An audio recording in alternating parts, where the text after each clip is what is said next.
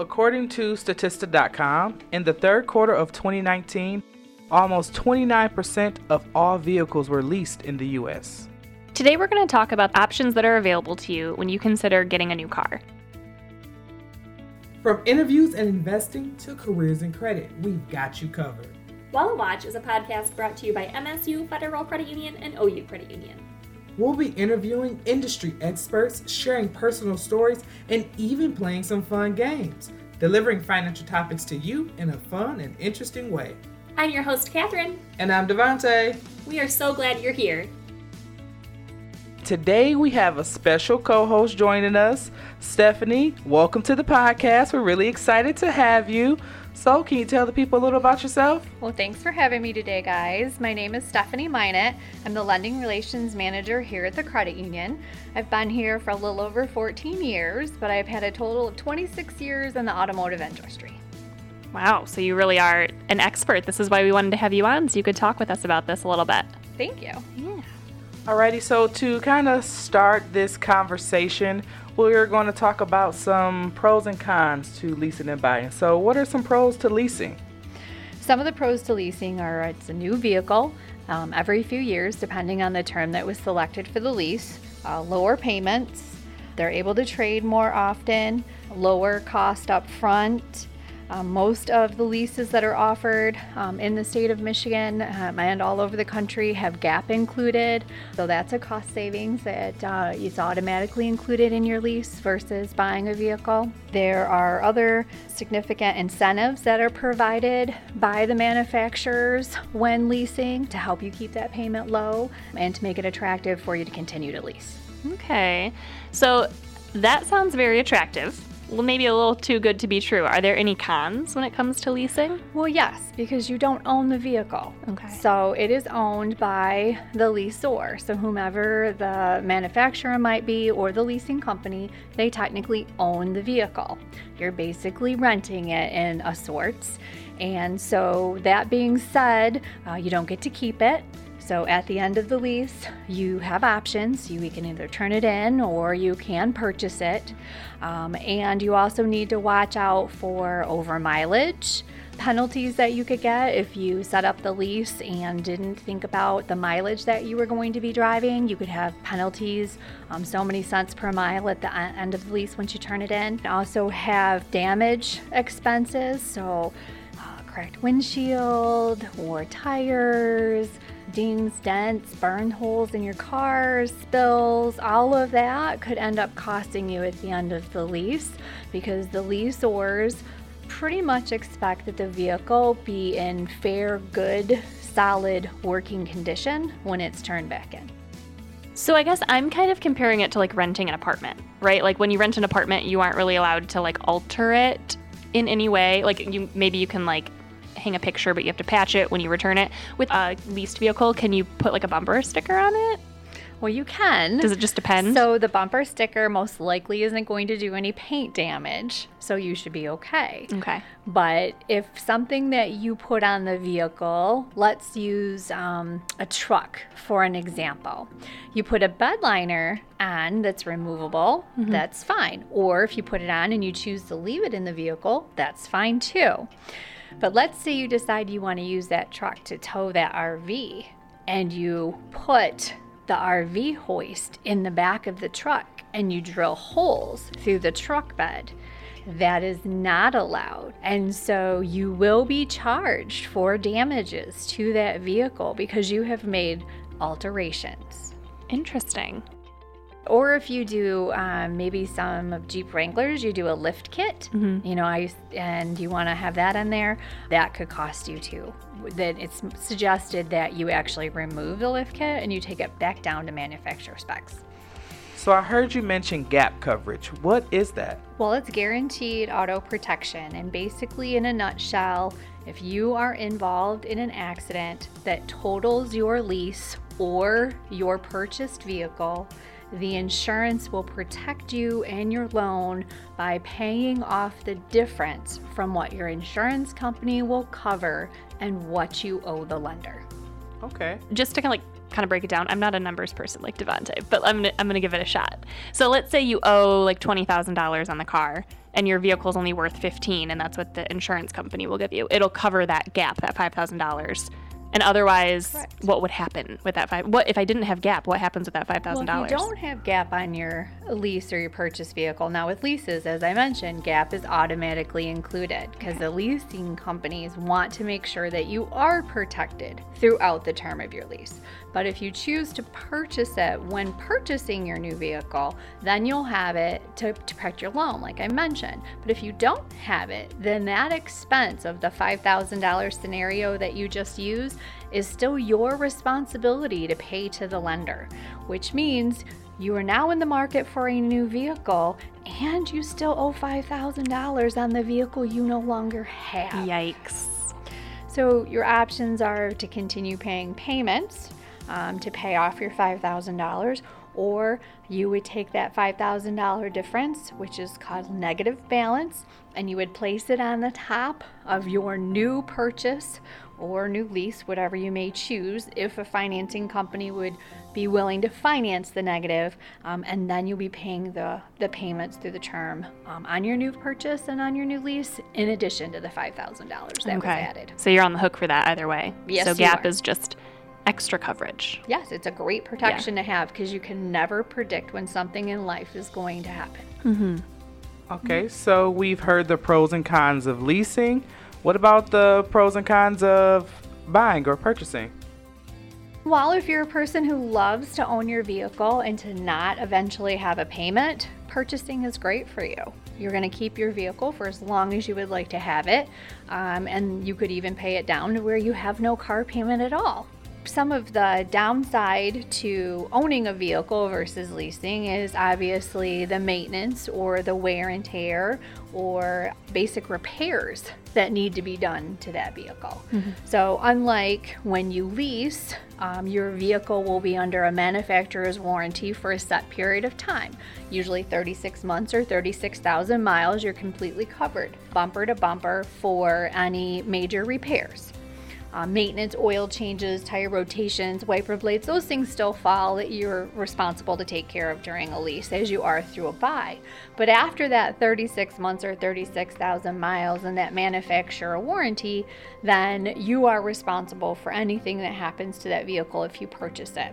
Now, there are manufacturers out there that do have longer warranties that cover powertrains up to 100,000 or other manufacturer warranties that protect you longer than 36, but average is 36 months, 36,000 bumper to bumper. So some of the cons would be you have expenses that are going to come when you have to have repairs.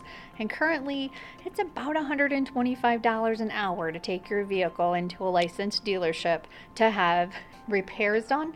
And that does not include the cost of their repair at the time. All right, so let's say that I decide I want to lease a car and I'm happy with my vehicle, everything's great. It's coming to the end of my term and it's time for me to make a decision. Do I want to turn it back in or continue leasing? What are some of the things, if I decide to say turn it back in, what can I expect from that process? What does that look like?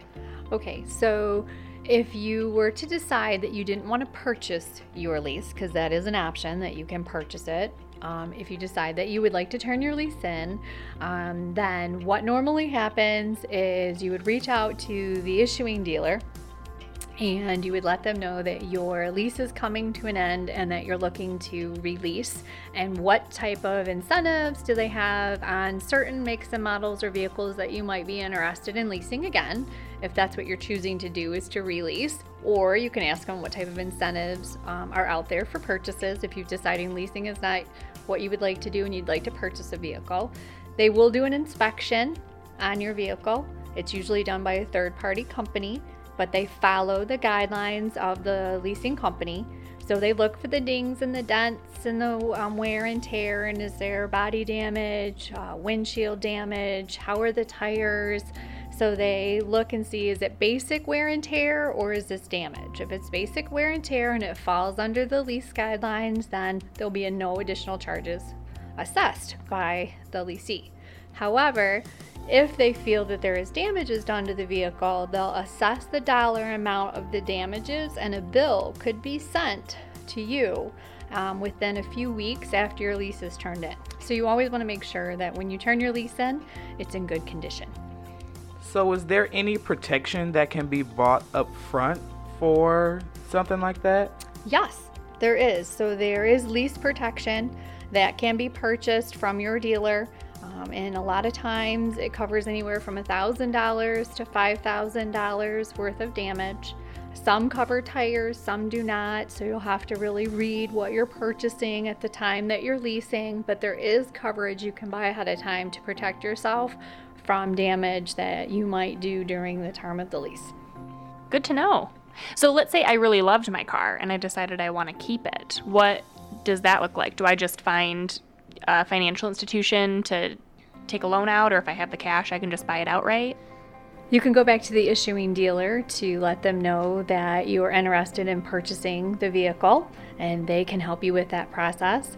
You can reach out to the leasing company directly and find out what it would cost for you to purchase that vehicle, and then go ahead and pay them directly to pay off the vehicle.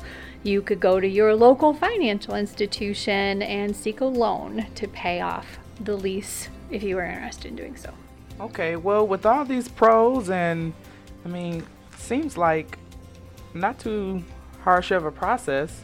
Seems like leasing has gotten pretty popular in recent years. Everybody likes a new vehicle. Yeah. How do you think things have changed? I notice on the television when the commercials are playing, like it's 20,000 miles instead of 24,000 miles now, like the terms of lease and things like that.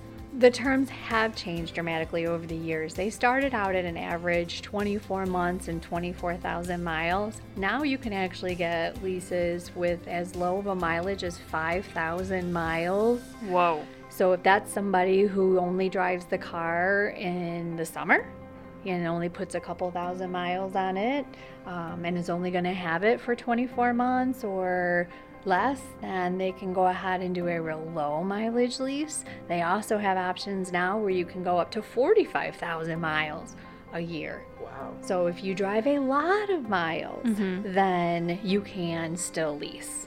It used to be that if you were one that drove long distances, you were going to be penalized by leasing because you would get the really good low payment, but then at the end you would be charged so many cents per mile over your lease. So you would be dramatically penalized with a large payment once you turn the lease in. But now if you can do 45,000, then you're covered through the whole lease. That would be something for our job. We're all over going to community partners and schools, and we drive a lot. So that would be a great thing.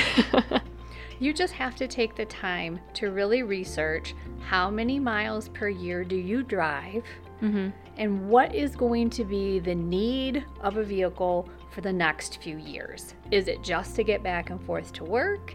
Is it including getting back and forth to work and maybe getting your family to and from places? Is it going to include taking vacations? All of those things you need to think about when you're getting ready to lease, because when you sit down to lease, you seem to forget, I only live 10 miles to work. And so based on that, I'm only going to drive X amount of miles. Well, you forget about the other unexpected trips to the grocery store, kids taking them here trips. And there, and whatever you may decide to do, or you're going to take a Florida trip and you're going to drive to Florida in your car. Well, you need to kind of sit down and do the due diligence and the thought process before you lease to make sure that you're making the right decision when you choose the term and the mileage when selecting a lease. That's huge. So definitely planning. It's a big expense. I mean, even though leasing is a lot of times the monthly payment is less than buying, it's still a payment. It's still an added payment you're going to have for whatever your term is. So, well, right. And you would be adding to it at the end of the lease if you go over the mileage. Yeah. So unlike purchasing a vehicle where you purchase it and you don't have to worry about how many miles you put on that vehicle, you do with a lease. Yeah. So which would you say is the more popular choice between leasing and buying? Oh, that's tough. I think that's on the individual consumer. I think you have some that absolutely love leasing and will never, ever purchase a vehicle again because they never have to worry about the expense of maintenance or extreme repairs. and they get a new vehicle every so many years. But then you have others that say, I would never lease because I want to own it. I want to have the value. I want to not have a payment at some point and be able to drive cost-free. So I think it's whatever works out for each individual and their family and the logistics of maybe how far they have to drive to work to whether or not it makes sense for them to lease or buy. Okay. I've heard many people recommend buying gently used because of the amount of depreciation when a vehicle is first purchased. Kind of what are your thoughts on that? Well, that's how I purchase every one of my vehicles. So I save an substantial amount of money because I buy a vehicle that's slightly used with really low miles. So for an example, I just bought a 2019 with 5,000 miles on it, and I saved roughly $17,000 from buying it brand new to buying it slightly used.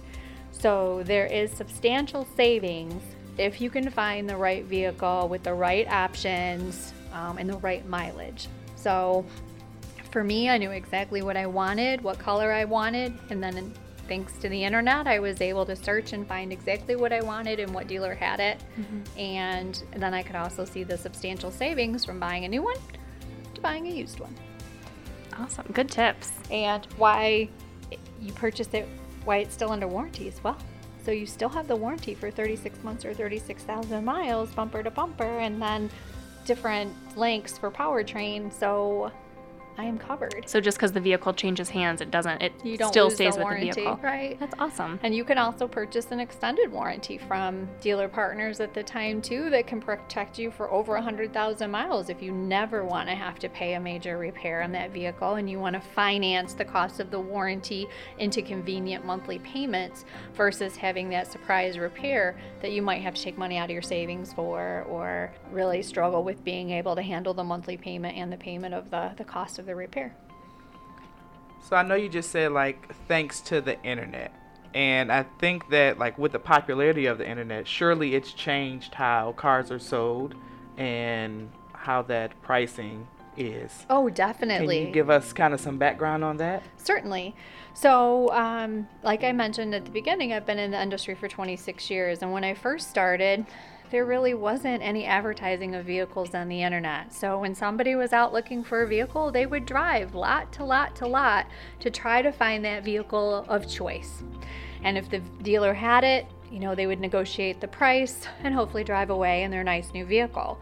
Well, now, as I mentioned, with the convenience of the internet, I can sit at home and look for a very specific vehicle, all the way down to color and trim and options and price, and put in the miles I'm willing to drive, and I can find every vehicle within that distance location that's going to be available to me, and I can go either directly to that dealer or call them, however it works, and negotiate a price over the phone. And because of that, it gives the dealers a little bit of a less advantage than what they used to have because they now have to stay competitive. And so if they want their vehicle to be the one of choice, they have to be offering the best price, which means it's a big plus that the internet has been so successful in helping the consumer by purchasing used vehicles, even new for that matter. You can see some of the times the incentives and stuff the dealers are offering. Awesome. So do your research ahead of time. Definitely. You can do your research right from the comfort of your home and know exactly what vehicle you're interested in test driving before you even get to the lot. And now it's time for the CU Spotlight.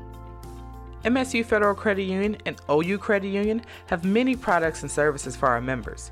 We have multiple checking, savings, and loan options. Our checking accounts have what you need. Whether you prefer no minimum balance, earning dividends, or a customized debit card, we have the perfect account for you. You'll enjoy surcharge-free access to over 30,000 ATMs nationwide. Near or far, we are wherever you are. Our checking accounts also include access to free direct deposit, free bill payment, and free access to your FICO score. From standard savings and money market accounts to certificates, we offer a variety of dividend-paying accounts to fit your needs. Our multiple loan options include personal loans, auto loans, mortgages, and multiple credit card offerings. From low interest rates to tiered benefits, we have the right product for you. If you'd like to find out more or become a member, please visit msufcu.org. Wallet Watch is written, hosted, and produced by Catherine Hirth and me, Devontae Montgomery. Our executive producers are Whitney Anderson-Harrell and Lauren Kolarczyk. Wallet Watch is brought to you by MSU Federal Credit Union and OU Credit Union. You can find more episodes of this show at our credit union's website, financial40.org, or wherever else you get your podcasts. Thanks for listening. We'll see you in our next episode.